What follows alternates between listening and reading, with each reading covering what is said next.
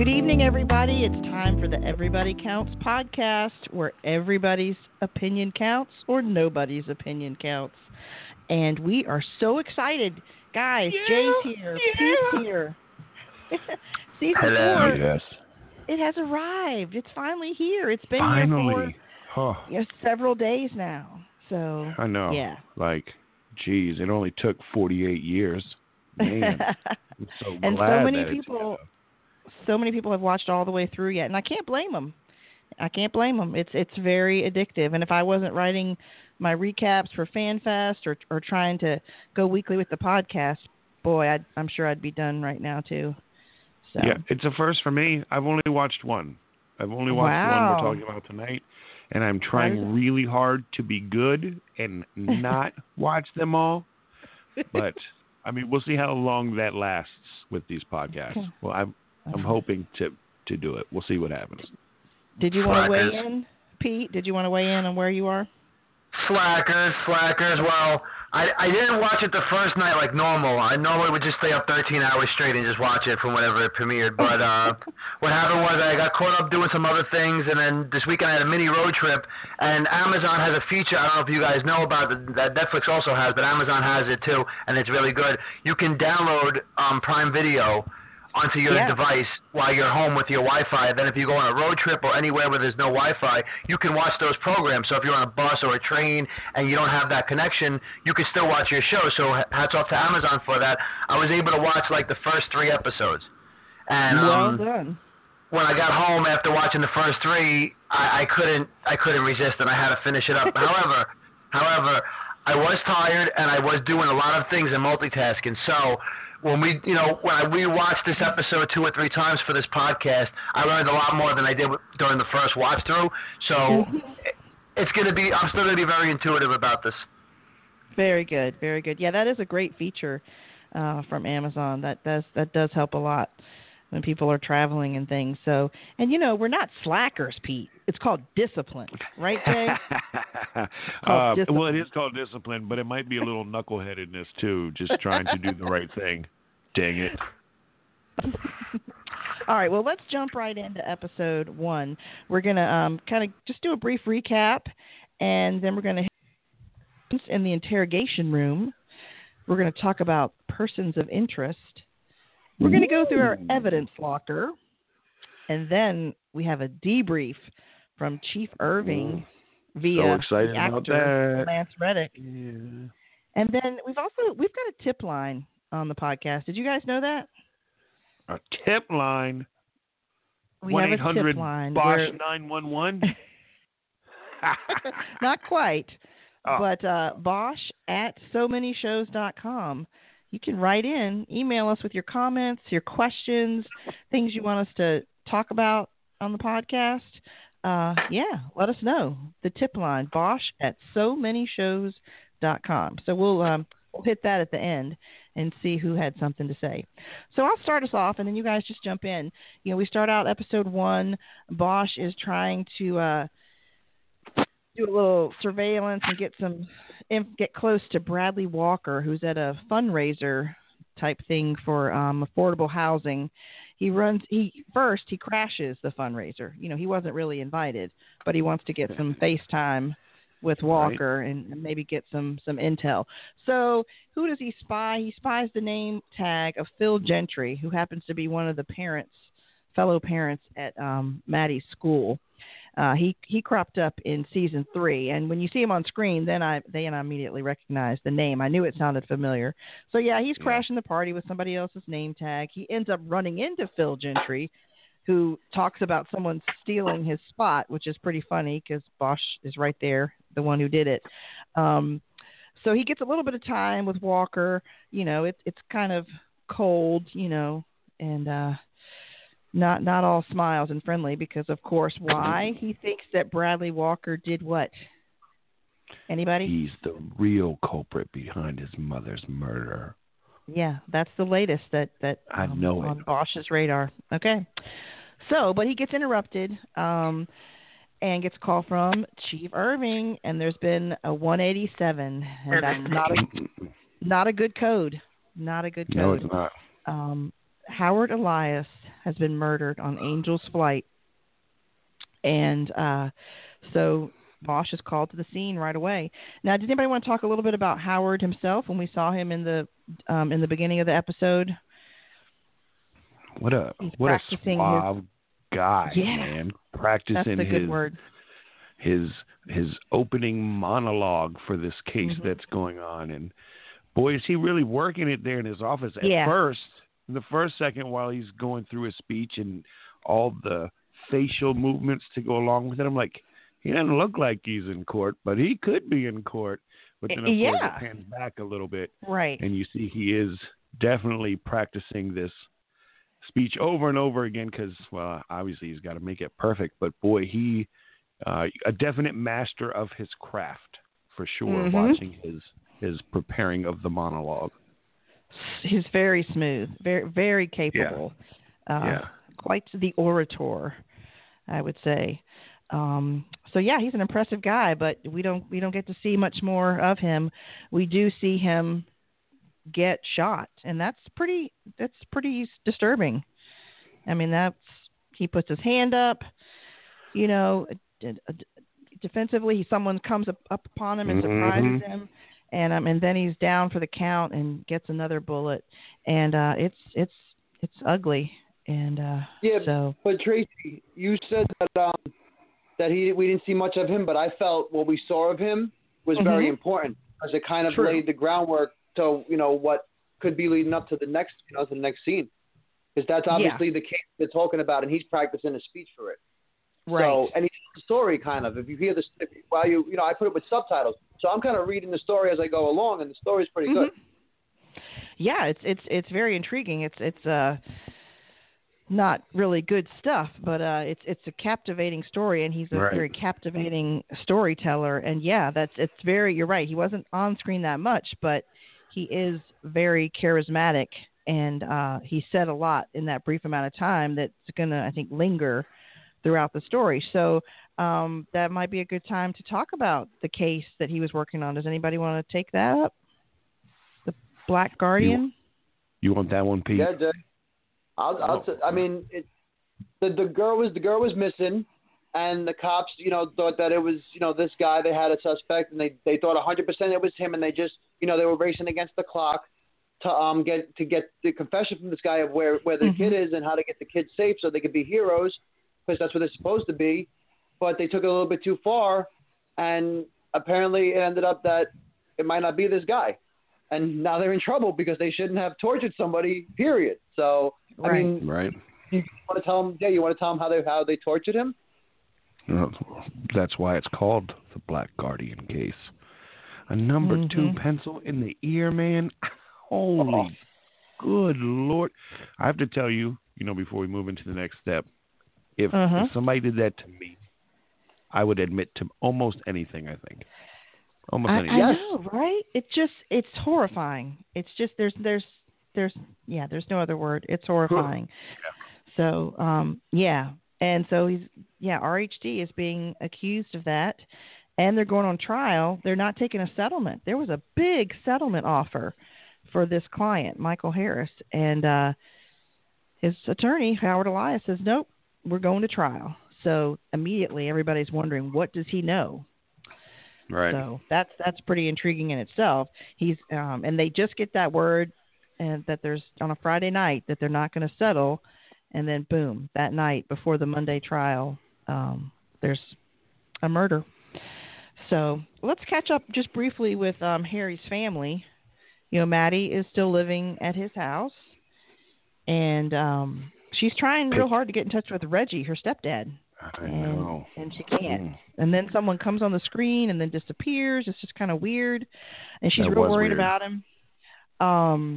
And Eleanor, she's playing the cards at the casino. She's gambling. All this is part of being an asset for the FBI. And we see her talking at one of Maddie's volleyball games with her contact, Special Agent Jay Griffin. And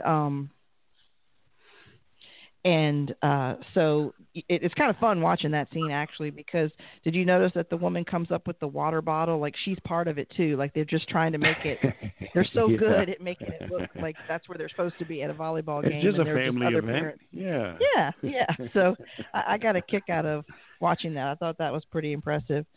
So who wants to talk about J. Edgar? Because we see a little bit of J. Edgar. What's up with him? That poor guy, man. Well, I mean – we see a couple of different things. Number one, he's on the mend, sort of, I guess. I mean, he's making his way back from his poor injury there. Yeah, he's recuperating. That's a good word.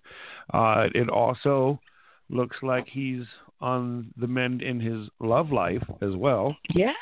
Looks like he and the wife are sort of reconciling. I mean, I don't know if we're going to call it 100% official, but definitely much better than in the past. Yeah, they seem to be in a relationship again. They just don't. They're not ready to tell their sons about it. So they're it's a little secretive. Yeah, but you can also see there's that trepidation there too because of the job. Oh yeah, definitely. That's definitely on the board. And what's going to happen in the future, and how will that affect this rebuilding of the relationship? And so I think I think it's good what's going on, but I feel that tension building. Yeah, definitely tension. But did you guys notice how their attempt to hide it failed? Because when J. Edgar walked into the room, his kid was sitting on the couch and he just gave him the shh and just kept it moving. I think I missed that. I did miss that. Well, watch it. I watched it 4 times. Listen, I know what color Powerade was given to Eleanor with the money, all right? That's how much I watched it. It's blue Powerade along with a water bottle. Wow. That's impressive. That's commitment, Pete. I'm ready. This season I'm ready. I'm all in. Let's go Team J. Edgar. I found it, as far as J. Edgar, I found it a little hard seeing him struggling with his shoulder. I mean, yes, he is recuperating, but you could see it was really bothering him that he wasn't 100% yet, but so it's clearly a tough injury that's gonna take some time, and it was hard episode not seeing him with Harry. I mean, I know we don't really know at this point what's going to happen with their partnership, and we're just so used to them being together every episode, So that was a weird way to start, but so that kind of catches us up with J. Edgar and with Maddie and Eleanor. Let's see. Maybe you want to talk about this, Pete. KTK, Koreatown Killer. He makes an appearance. He does. I was so excited when I seen him appear because I was like, yes, they're not just going to wash him away, with the sand. And then we see him like stalking a group of people riding bikes, like a crew of people, like 40 people riding bikes. And he walks through the little portway to the other side of the street, knowing how they're going to come at the tail end, picks his prey, and clotheslines him like he's in WrestleMania off the bike and takes the bike. Now, the question I have is, why does he need that bike so bad? Doesn't he have like 5 different bikes from last season? I know. Does he have a collection or what? Yeah. I got to tell you guys, the KTK has a major creep factor for me. I think because it's always almost exclusively in the dark. He's, catching people off guard in the dark. He never really says much of anything. I think we heard him say a little bit last season, but he's usually silent, and it really throws me off. It's that look on his face. Yeah. He's like, I'm going to kill you. It's just, Yeah. He's Monty the master Sharp, of that I think, look. is the actor playing him, I think. So shout out to Monty. You're doing your job, dude. I don't ever want to meet him. You're making us feel uncomfortable for sure. So, yeah, I'm kind of with you, Pete. I mean, it's a very intriguing story. So, got to see where that's going to go.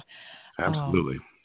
So let's just, before we move into our interrogation room with one another, who wants to talk briefly about what Chief Irving, how he set up this task force? Who is he assigned and why? And what's our setup for moving forward? It's an interesting mix. Obviously, Harry I mean, how do you not put Harry something on the list? But luckily enough, Harry has never been, I don't know if touched is the right word, but touched by this attorney. Mm-hmm. So Harry's, I guess, in the clear to be on such a pivotal, high-profile, sensitive case. So he's the top dog. Yep. I thought very interesting the pair of internal affairs investigators.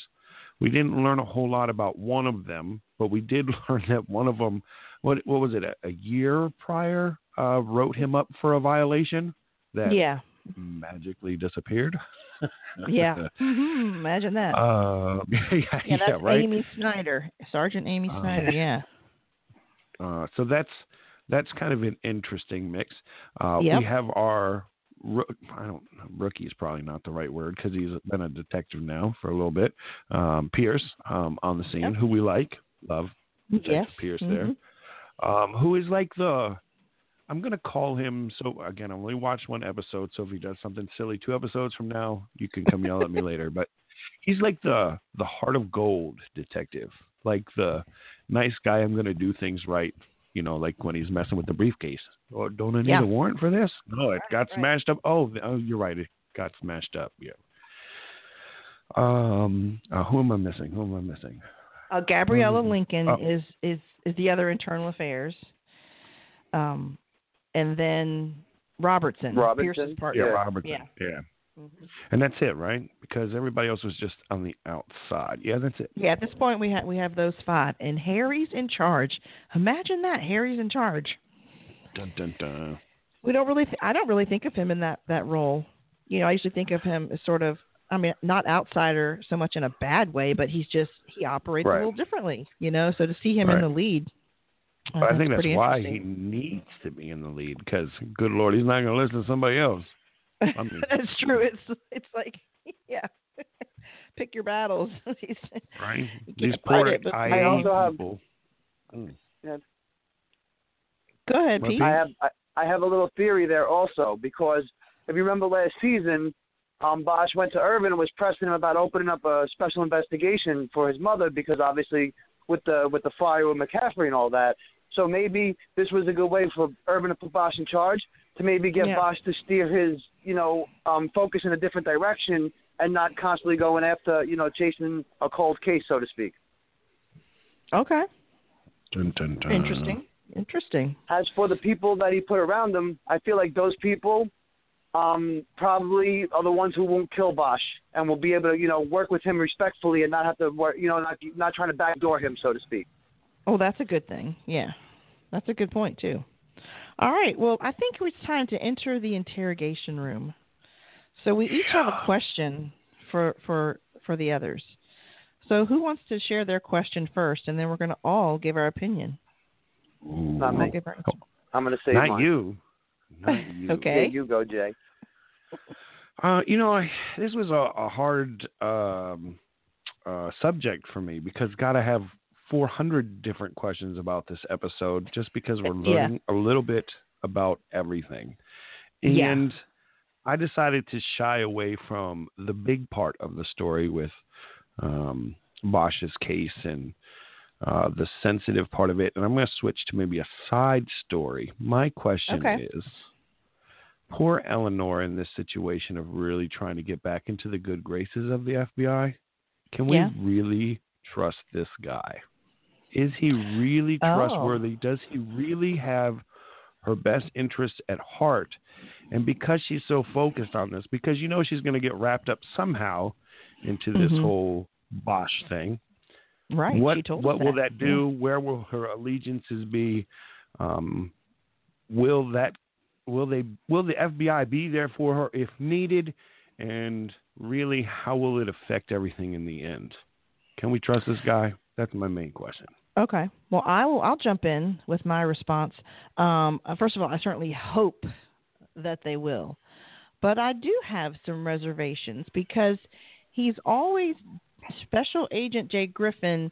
He's polite, but he's always seems to be withholding from her just a little bit, whether it's information or access to something. There's always a little bit of withholding. Now, on the flip side of that, he did come right out and tell her that Reggie, her husband, is missing. So that's some, he didn't tell her a whole lot about it. Maybe he was withholding something about what he knew. He says, we don't know if he just went missing, if he disappeared, or if he was disappeared. So he didn't, either he couldn't tell her, didn't have all that information, or wasn't giving it to her. But that was a pretty big bombshell. I mean, that was a big piece of information. Way too nice about that. Way too nice. You're giving that guy way too much credit, because really, if he knew that Reggie was in trouble, he's not going to tell her, because then she's going to abort the mission she's currently on. No, you're giving him way too much credit. Yeah. That's nice. Yeah, you're right. For you. So he is. So in your opinion, he is withholding with about everything. Yeah, I don't trust him at all. She's you don't going to trust get screwed by him, and it's going to break her down more so than she was prior to meeting him. It was easier to just be blacklisted than to have the potential dangled in front of her to have it yanked away later. I don't trust him. I'm watching him. So I'm a maybe. Jay is a no way. Jose, what about you, Pete? All right. I think as far as doing his job and national security, he is awesome at what he does. That's just my opinion on it. Because you gotta put aside emotional relationships and focus on the bigger picture when it comes to big picture things that revolve around saving your country or whatever it might be. I think he's great at his job, but I think as far as can Eleanor trust him and hope that he has her back? I don't think he has her back unless it benefits him. He's one of those guys. Okay. Yeah, he is pretty smug. You reminded me of that. So, might help because he's 8 feet tall that you can't trust him. Like, he towers over Eleanor. He does. That's a good point. There is a discrepancy in height there. Okay, well, I'm going to throw my question out. Now, my question is not, RHD is being accused in the Black Guardian case of torturing this suspect with the pencil. The story is horrifying. They're going to trial about it. I'm not asking you if they did it. I'm asking you if in this first episode, when so many people are gathered there at the Angel's Flight crime scene, do they look and seem and act guilty to you? Ooh. Pete, you want to go first? You want me to go first? Yeah, but I need you to just clarify one thing. We're talking about which case, the Elias case or the the Black Guardian. Well, that's a good question. Yeah. That's a good question, because now they're looking at them for that too. Okay, I'll modify it a little bit. I'll just say either case. Their behavior? Did you find it suspicious? And do they look guilty to you? Are they acting guilty to you? And we're talking about the cops, right? Yeah, the RHD cops. They were in the suits. Yeah, because they put the watch went missing along with the wallet. This way, it would look like a robbery, just in case it was one of theirs. However, the way it seems like it's playing out, I don't really get much information on if they really did the Black Guardian thing or not. Mm-hmm. But it doesn't look like they really. I don't know. It just does. To me, it doesn't seem like they were involved in the Elias one either. Even though they had the motive, it was just too obvious the way that they weren't nervous enough. I felt. They weren't nervous enough to get caught doing it, so I felt like it wasn't, you know what I mean? It wasn't them. Okay. What about you, Jay? They seem more. Yeah, they seem more shocked. For me, I think originally, I was like, wow, these dudes are guilty. Like we're all like, hey, it's a robbery, Harry, and wallet and stuff. It's just gone. But then I thought about it, and I'm gonna say, I don't believe that they're guilty. I don't believe that they did it. I think all the things that we saw on screen are more of in case one of us did this, we want to make sure that they don't maybe necessarily get caught right away, because we're glad this guy is out of her life. Now, that's kind of guilty in a way, I guess, because it's not a good way to look at life. But I understand their frustration with the guy in his position and things that have happened. But I don't think that they're guilty of the crime itself. They may be guilty of making sure somebody on their side doesn't get caught for it. Because in the end, him being out of their hair is a good thing, a positive thing for them, even though it's obviously not a good thing the way it went down. Okay. Does that make sense? Am I saying that right? It does make sense. That's great commentary. But I do want to know, did they look guilty? Did you think their behavior made them seem guilty, whether you ultimately think they are or not? Did you find their behavior suspicious? Or do you think originally, that's just who they are? Yes, but after thinking about it, I'm going to say no. It wasn't guilt that we saw. Okay. It didn't look guilty. I just seemed odd to me that so many of them showed up. But I understand that given the history with this particular, attorney, that, they had an interest in what happened. Sure. But I don't know. They seemed, and maybe this is just part of their camaraderie or the way they support one another. I don't know, but I couldn't tell if it was more like it seemed like they were potentially covering up for one another or if they were supporting one another. It was it was kind of like this gang, not gang mentality, but I mean, they were all there sort of, it seemed like they were sort of trying to protect one another, whether that be because, like I said, they were being supportive or because something possibly suspicious had happened or one of them was guilty. I don't know. It struck me as a little suspicious. I mean, the way the captain, was it Garwood, I think, kept emphasizing that it was not them, so, and the way they were so quick to say it was, a robbery. And, I don't know, it seemed something seemed a little off to me, I guess. So, all right. So that leaves us with one question for the interrogation room. That's you, Pete. All right. Well, classic Officer Pete, I have a 5-part question. Glory. So, this is a big thing for me. I've been thinking about this. Where is Reggie? Is Reggie going to be a big part of the season? Is Reggie going to disappear this season and we're not going to see anything of Reggie at all? Is Reggie going to reappear? What's going on with Reggie? That's my biggest question watching this episode, because they thought enough to bring it back into the show, but were they bringing it back into the show just so they show you, they have consistency and, they'll fade him away, that they find that, he's disappeared and he's gone? Or is he going to actually come back and be part of this show? Like, is that aspect of Bosch going to be created in this season? And, if so, what do you guys think he is? What do you guys think he's doing? Where's Reggie?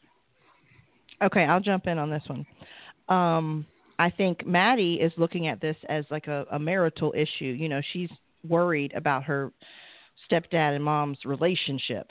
I am worried about Reggie physically. I feel like something is up the way she hasn't been able to get in touch with them. And then that one point where someone shows up on the camera on Skype, but then it disconnects. Was that him or someone else? That seems really odd to me. And the fact that Jay Griffin knows he's gone, he's missing. I mean, if he knows he's missing, then it doesn't seem as much like a family issue. It seems like there's something perhaps bigger going on. So I'm nervous about the whole thing. And then the way Eleanor, poker face, because I can't really tell what she's thinking. She's so vague with Maddie. And so she seems concerned, but yet not totally surprised. So something seems suspicious and concerning for me with Reggie. So and since it seems concerning, I think it will develop into the season. So I'm worried. I'm with you. I'm worried too. I think something bad has happened. And it might even be like a permanent kind of bad. And my worry more so is, will he come out from this or make it from this? My worry is more is how is it going to affect both Eleanor and Maddie? And then in turn, because they're affected, how is that going to affect Harry? Right. Yeah. The ripple effect. Right. Okay. Yeah. All right. Well, did you answer your own question, Pete? I don't think you did. Yes, I just wanted to do a brief wrap-up. I thought that they were going to do something like maybe not show the Koreatown Killer this season, and they did. And when they did, that's what triggered this whole question in me, because I thought to myself, like, maybe I got it wrong. Maybe they're going to disappear Reggie. Maybe that's the expendable character who's not going to come back. And honestly, I don't know if he is. Okay. You know, we got to watch and see, but I don't know if he comes back because they did say he's either disappeared or just disappeared, and maybe he just wasn't, you know, part of this season. Maybe they're just going to be like, yeah, Reggie's gone. I mean, maybe not. I don't know. You got to watch to find out, people. Okay. I think we all sound a little doubtful about his safety. Whatever it is, it's not good. Sorry, Reggie. He's not in good health, I don't think. He's going to show up next episode and be like, dang, dude, sorry we said all that about you. Glad you're okay. Didn't mean to scare you. Right. Whoops. Okay, well, let's move on into our Persons of Interest segment. And this is where each one of us is going to just highlight one character that particularly interested them in this episode. So who wants to jump in for this one? Who's your person of interest? I'll go first. I'll take mine because mine's a jerk and I don't like him. So I'm going to throw him out there first, run the bus right over him. Okay. This will be Mr. Walker, our prime suspect, number one for Bosch's mother's death. I don't like this guy at all. Okay. The little bits that we do see of him, you know, obviously camera angles and the way the director tells him to look, he looks suspicious to me. And I wasn't going to choose him originally, but there at the end towards the end where he tells Irving, I want Bosch to report directly to me or give me firsthand. You know, why, dude? Why? Because you want to torture Harry, because you want to hinder this investigation, because you want to lead him astray on something. I don't trust this guy one bit. And I really worry what he may do or how he may affect Harry and the investigation and, heck, even his own psychology. What is he going to do to poor Harry? And so that worries me. He's my person of interest coming out of this episode. Okay. All right. Now, that is very interesting.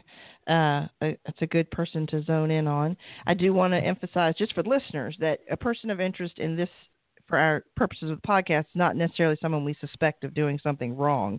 Right. Now, it could be clearly, anything. Right. clearly, Jay's pick for tonight, we suspect of doing something wrong. Is the bad guy.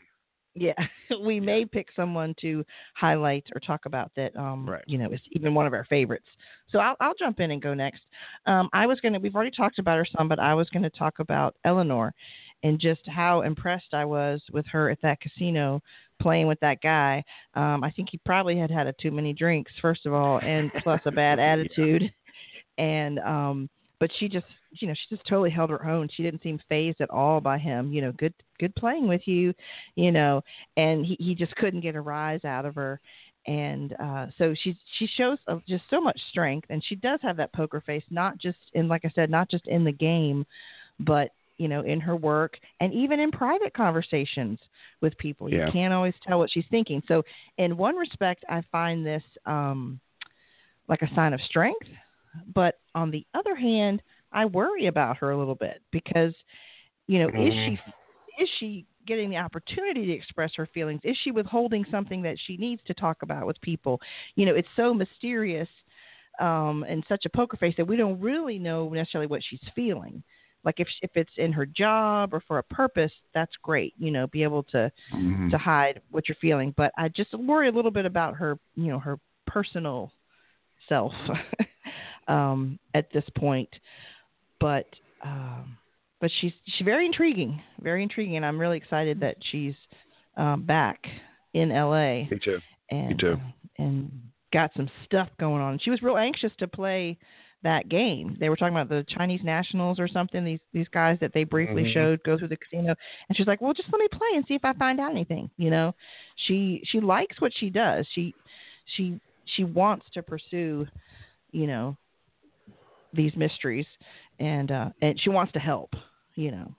So, and she seems to be good at it. So, yeah, she's a good choice. I like that choice.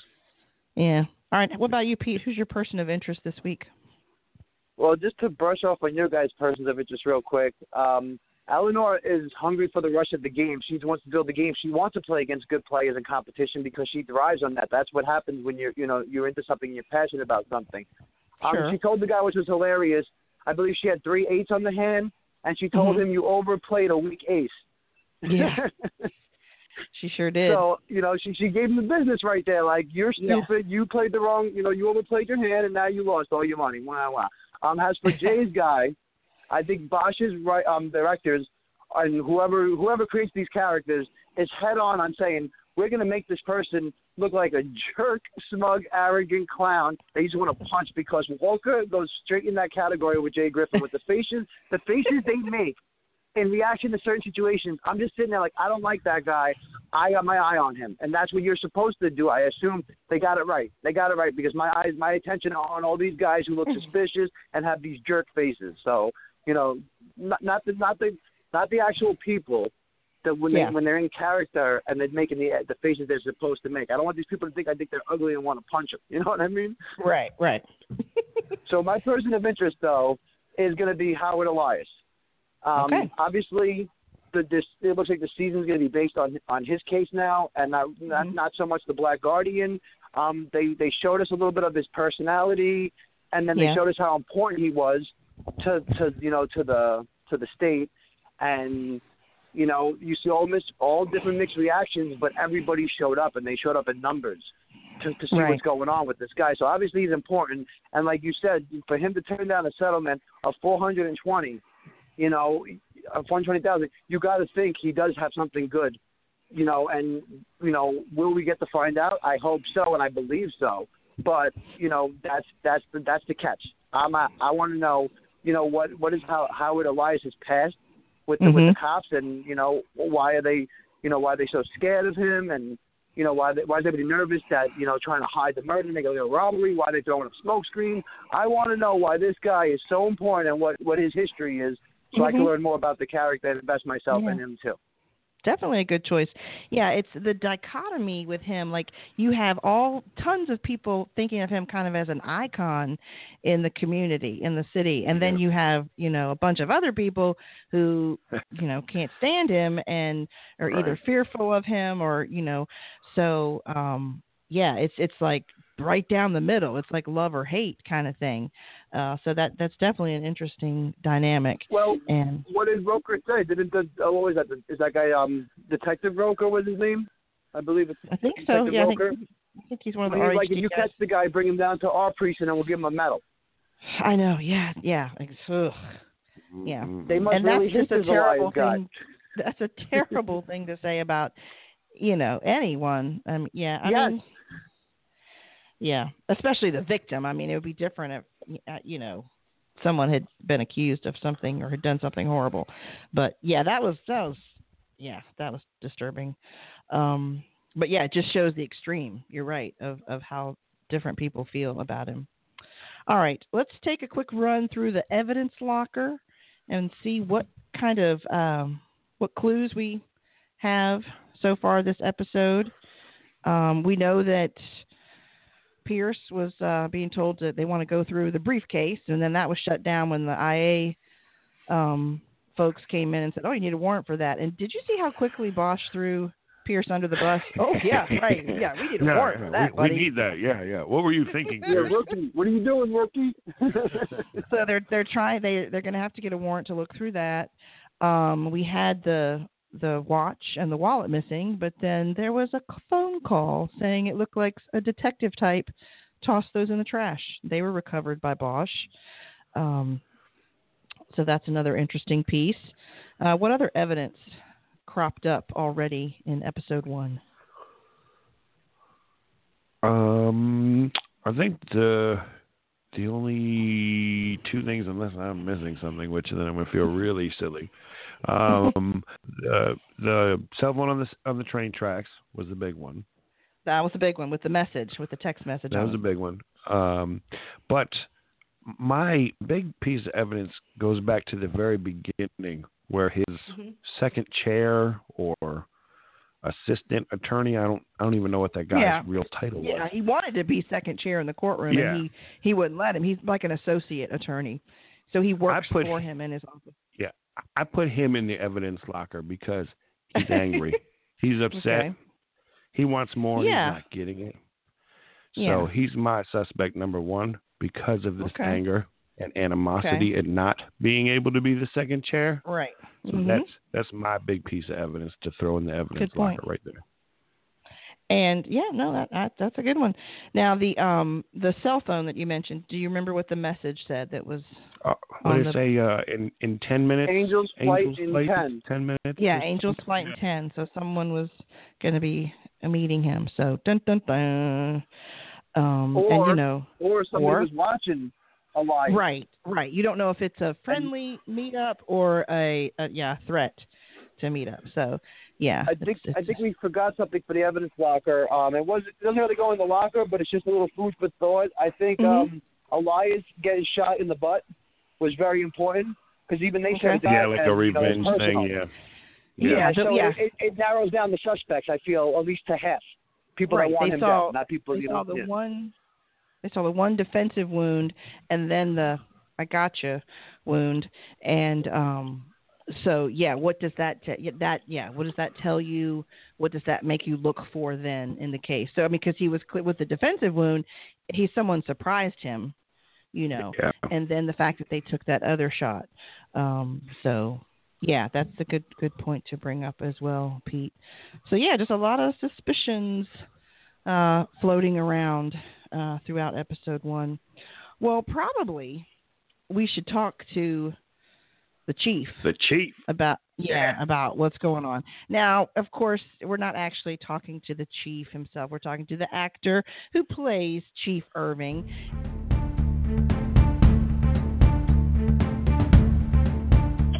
Hi, this is Lance Reddick.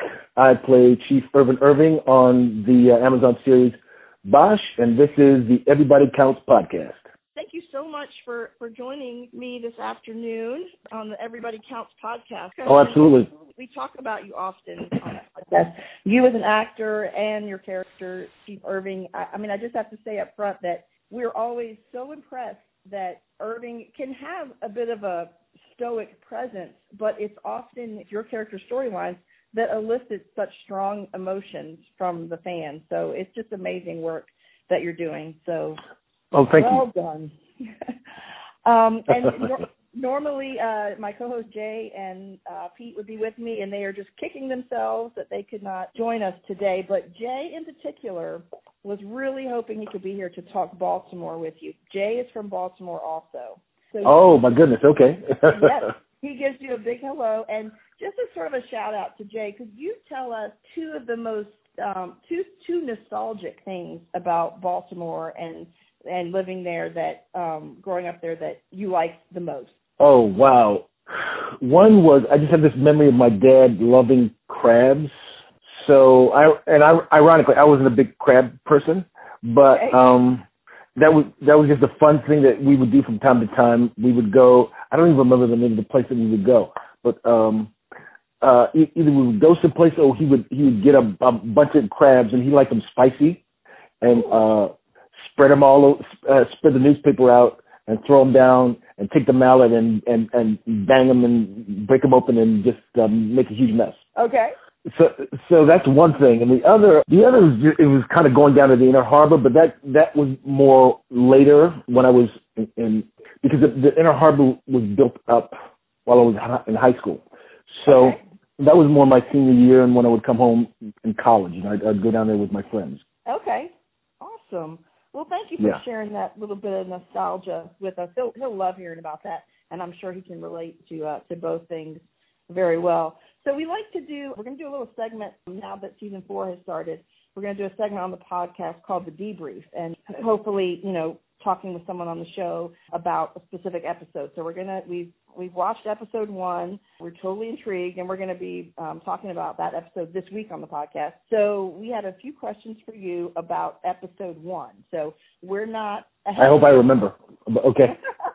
Well, but we don't know a whole lot yet because we're just on episode 1 ourselves. So that's kind of the perspective we're coming from. But you take the questions anyway. Okay. Like. Okay. So in episode 1, Irving shares, he points out to us that Harry has not had any run-ins before with Howard. Elias doesn't really have a history there. And also that the IA detectives, Lincoln and Snyder, had experience with the Black Guardian case. I'm wondering, are there any other reasons you could share that Irving handpicked those five, Bosch, Robertson, Pierce, Snyder, and Lincoln, for the task force? Well, well, as far as Bosch goes, I think he just thinks Bosch is the best person for the job. Mm-hmm. I mean, I really do think. I think he's always thought of Bosch as one of the best detectives on the force. And then after the way even the fact that he was his go-to person when his son was murdered. Right. And Robertson is, one of the best.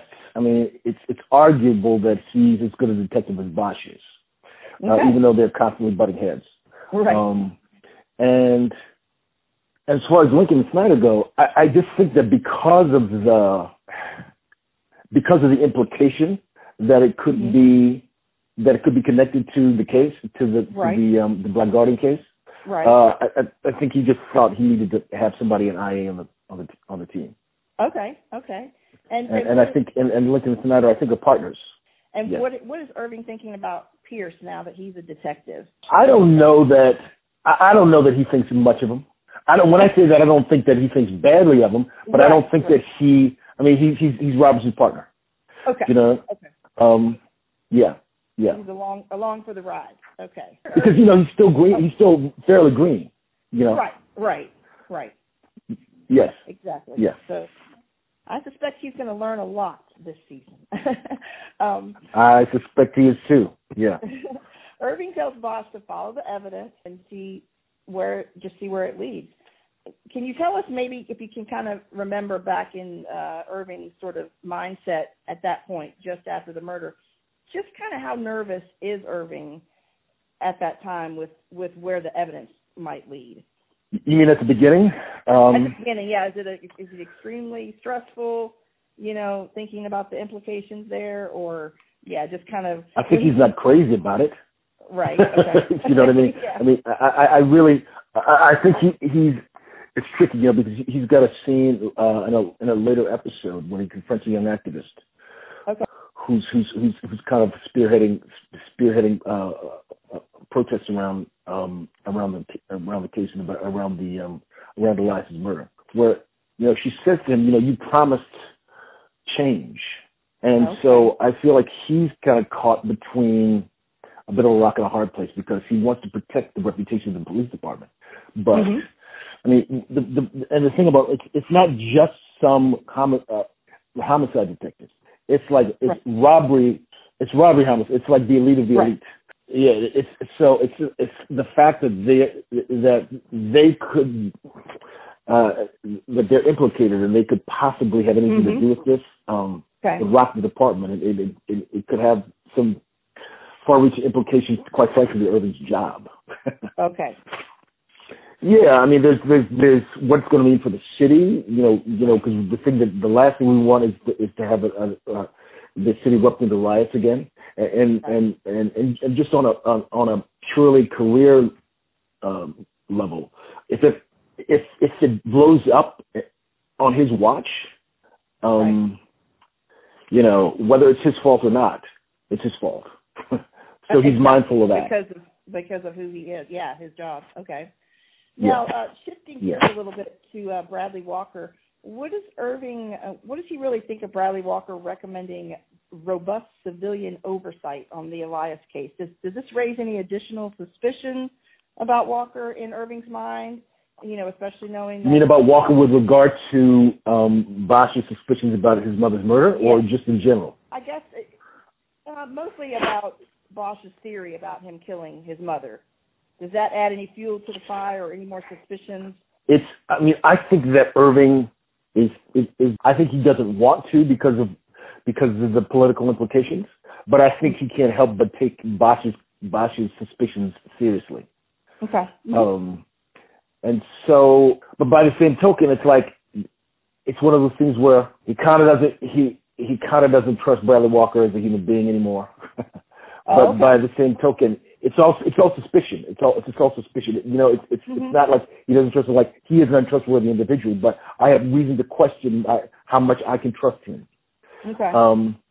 And just at any time, as a police officer and as as a police commander, anytime anybody's talking about civilian oversight, your first reaction is no, we'll handle it.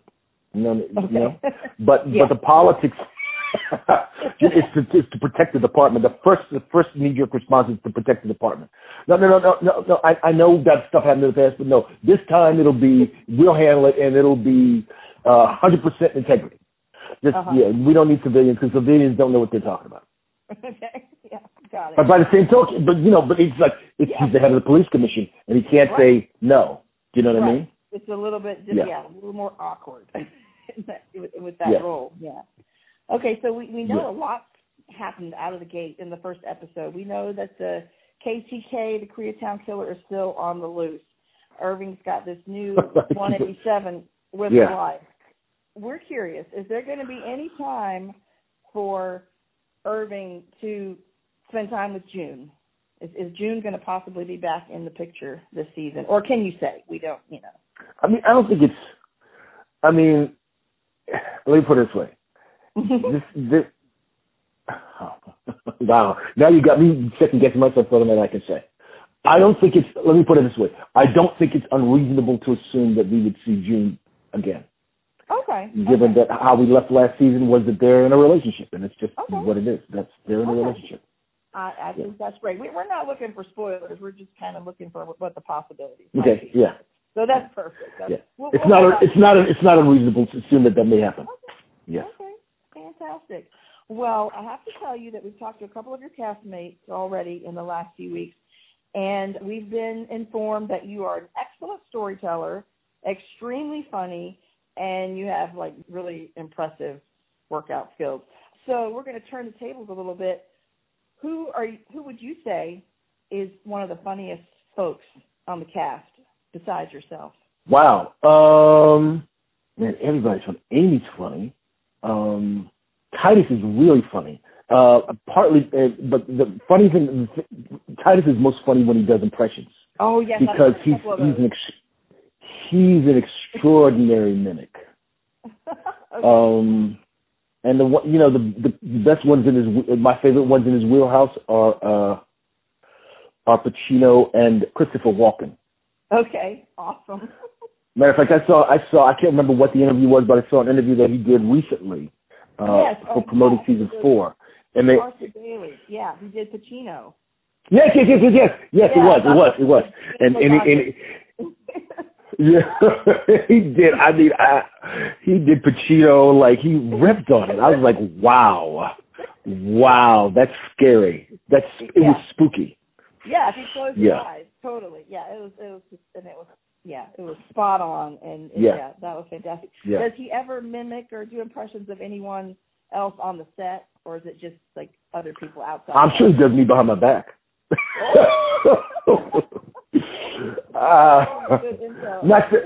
Not that I have seen.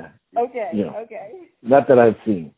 Fantastic. Well, who's got the best workout skills of all these folks? It sounds like you might be on top. But... I don't know. I don't know. Well, I don't know about that because just to be in shape for the job, Titus has to be in really good shape. Do you know what I mean? And he has to be very, very, very light on his feet and very athletic. Yes. I mean, I do work out a lot, and Jamie spent a lot of time with us this past season, so he was with me and my wife. So he saw because I work out at home, so he's seen me working out. So that's kind of not a fair. He's the one who gave us the inside story there. Yeah. So okay. But for me, it's all about just kind of trying to staying in shape, and especially as I get older, and maintaining my energy level. Do you know what I mean? So doing what I can to kind of maintain my levels of HGH and testosterone, and also trying to keep my my flexibility, my coordination. Up. Yeah. Do you have to? I'm being lighthearted here, but do you have to do much to keep that strong stare going as Irving, facial stare? Does that take practice, or is that just naturally come to you? I mean, it's whenever I do a lot. When I'm working on lines, I work on. I mean, ironically, I do a lot of mirror work, but it's not like because I'm practicing doing a stare. Right. I do a lot of mirror work just so that it's a funny thing. I think it's just different with everybody. For me, if I do mirror work before I go to shoot, especially given how little rehearsal we have when we're shooting television because it moves so fast, I don't have to be. I'm less likely to get thrown by looking at the people's eyes, and do you know what I mean? And that makes sense. Absorbing their energy as the character, as opposed to being thrown by people's energy as the actor. Okay, that's very interesting. Okay, well, we we'd love for you to come back if you wanted to sometime to talk about Canal Street, and I was wondering if there's a release date yet. Not to my knowledge. I heard. I mean, it was supposed to be April, and I got pushed. I heard it's sometime this summer, but I don't know. I haven't. I personally haven't heard an official release date yet. Okay. Well, you're for either Canal Street or the Domestics. Okay. Well, you're welcome back anytime to talk about movies, Bosch. Yeah, this has been very, very exciting for the podcast, and thank you for your time. Like I said, absolutely. You're legends for us. So this has been fantastic, and we wish you all the best. Thank you. Hope we can talk again. All right. I'm sure we will. Bye-bye. Thank you.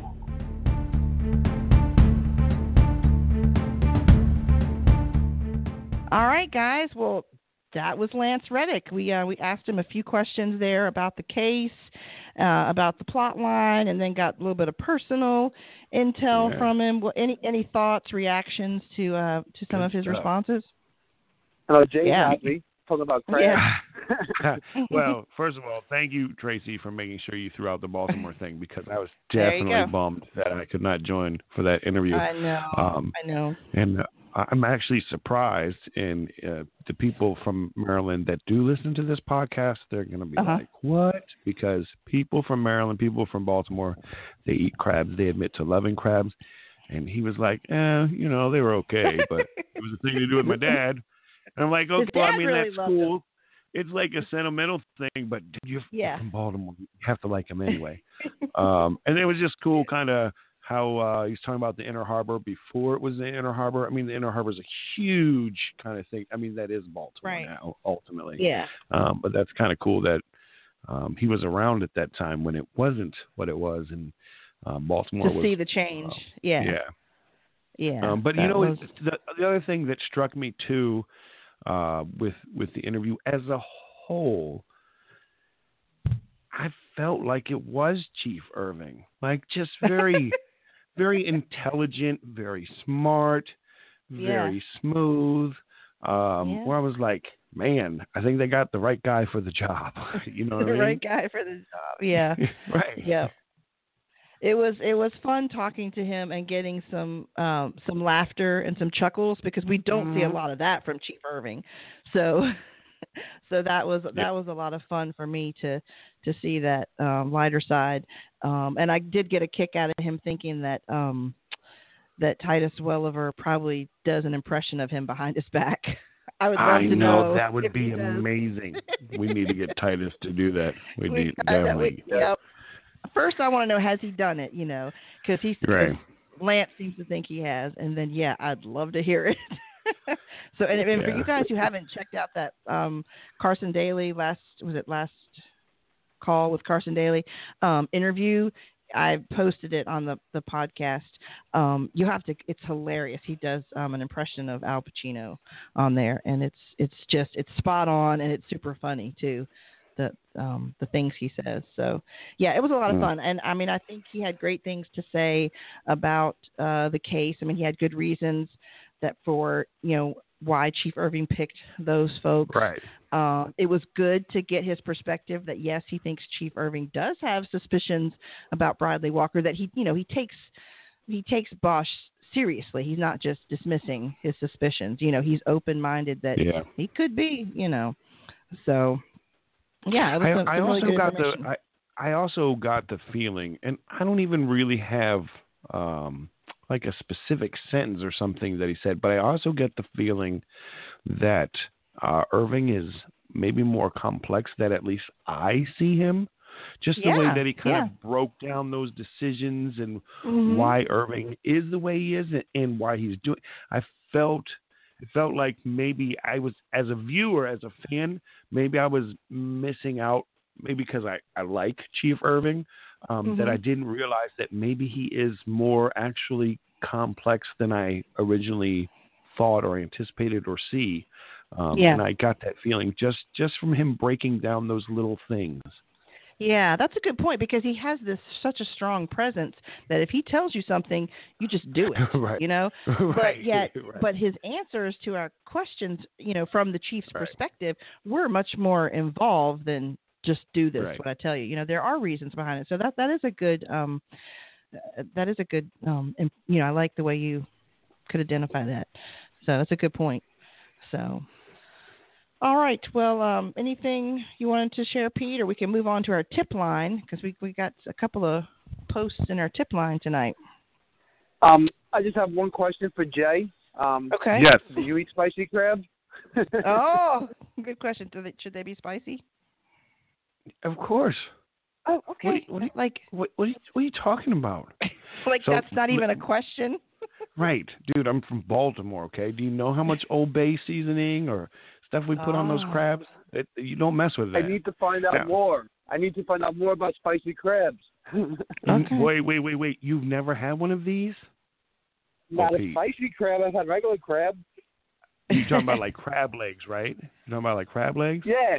Yeah, not dude, good stuff like... No. The stuff my man Lance is talking about is not a crab leg, dude. We're talking about the real deal crabs, the good stuff. Okay. We'll take it off air. You'll have to come down and visit me. I will get you some crabs, and you'll never think of crabs the same again. You can thank Lance for that. There you go. Question answered. Right.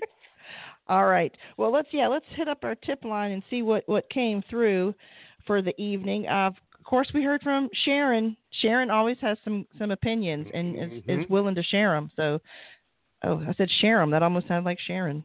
Okay, I digress. Jay, you guys are a little bit in tune there, because she said she's instantly curious about Kaplan, the associate attorney that you mentioned, and the role he will play this season. And she put a little emoji that looks like she's kind of suspicious of him.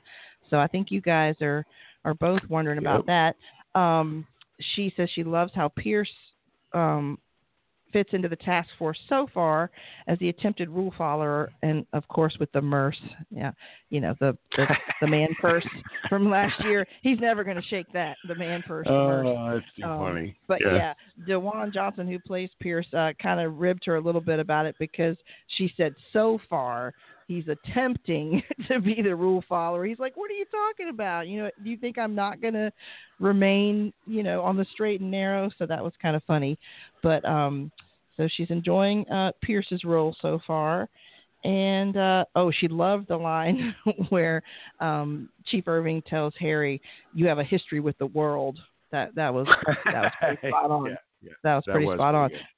Yeah. Which kind of leads me into our next, we got some feedback from a sister teacher on Twitter, and she sent us an email, and she liked that line too, but she was struck by the fact that he does have a history with the world, but not with one person, Howard Elias. It seems like he's had a run-in with everybody but this guy, which is kind of curious, that so many people have, and he, having a history with the world and with so many doesn't. So, that is curious. She said with Bosch deciding to split up the IA people and Snyder being partnered with him, she felt there was a cold vibe, and she was a bit annoyed at how limited her participation in the investigation was. So that just really stood out to her. Now we know there's that history with the 128 complaint, but it is pretty obvious that he's kind of pushing her aside to the lighter duty tasks. No, I mean, he says right out that he doesn't trust them. No. He tells Robertson he's got to split them up. Finding important things for them to work on. like projects within the project.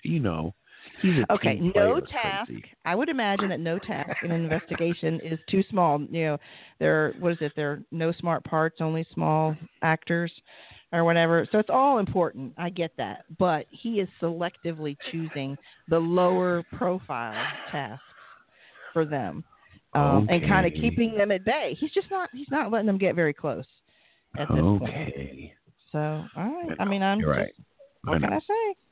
And she pointed out, and this, I have to agree with her here. It was hard seeing Bosch and Snyder go to the door with the wife of Howard and his son. First of all, it's just a horribly sad thing to make, but then to find out that they'd been receiving those phone calls. I mean, terrible. Now that could be some evidence there if they can get a track of those calls. Yeah. Because that was just so, I mean, I can't even think of the word. Just, I mean, the lowest of lows to say those things on the phone about his dad. Yeah, I can't imagine. So, and she said Bosch was being himself, and he did all he could do to assure them that he would do his job, but right up front, the son, just like we saw in the trailers, was like, no, a cop did this, and Bosch he's doing his darndest to keep it all separate. A cop is a cop and a killer is a killer, and they can't be the same. So, so we appreciate those thoughts from everyone. Keep them coming. Yeah. And we like getting everyone's perspective. That's the name. Everybody counts. So, anything else from you guys before we wrap it up tonight? Excellent beginning to season 4. I'm glad it's here. Yeah.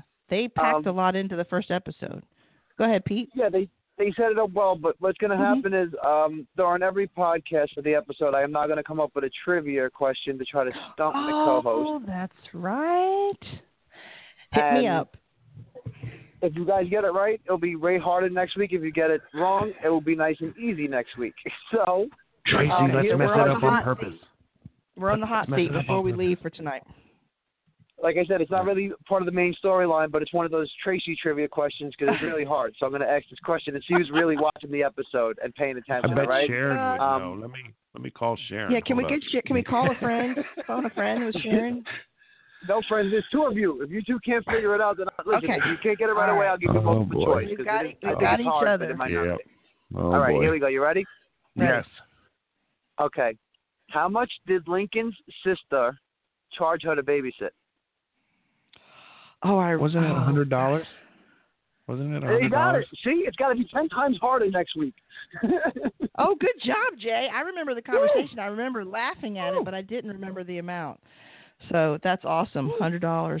Very good. All right. They got it quick. Jay, maybe you shouldn't have answered so quickly because he's really going to up his game. I should have played it off like, let me see. Hold on. 20, no. Should have struggled a little bit. 58, 75, next week, no. Next week is going to be like, what color are the stripes in this guy's suit? Oh, glory. Well, I'll promise to keep my eyes peeled. I can do that much. Well, thanks for talking about episode 1 with me, guys. And I look forward to next week. And you guys, you can write us throughout the week, Bosch@SoManyShows.com. Tell us what you thought of the podcast. Tell us what you think about episode 2. And maybe we'll share that on our tip line next week. So love it. Thanks, everybody. Thanks, Lance Reddick. Yeah, thanks, Lance. Thanks, everybody. Bye-bye. Bye.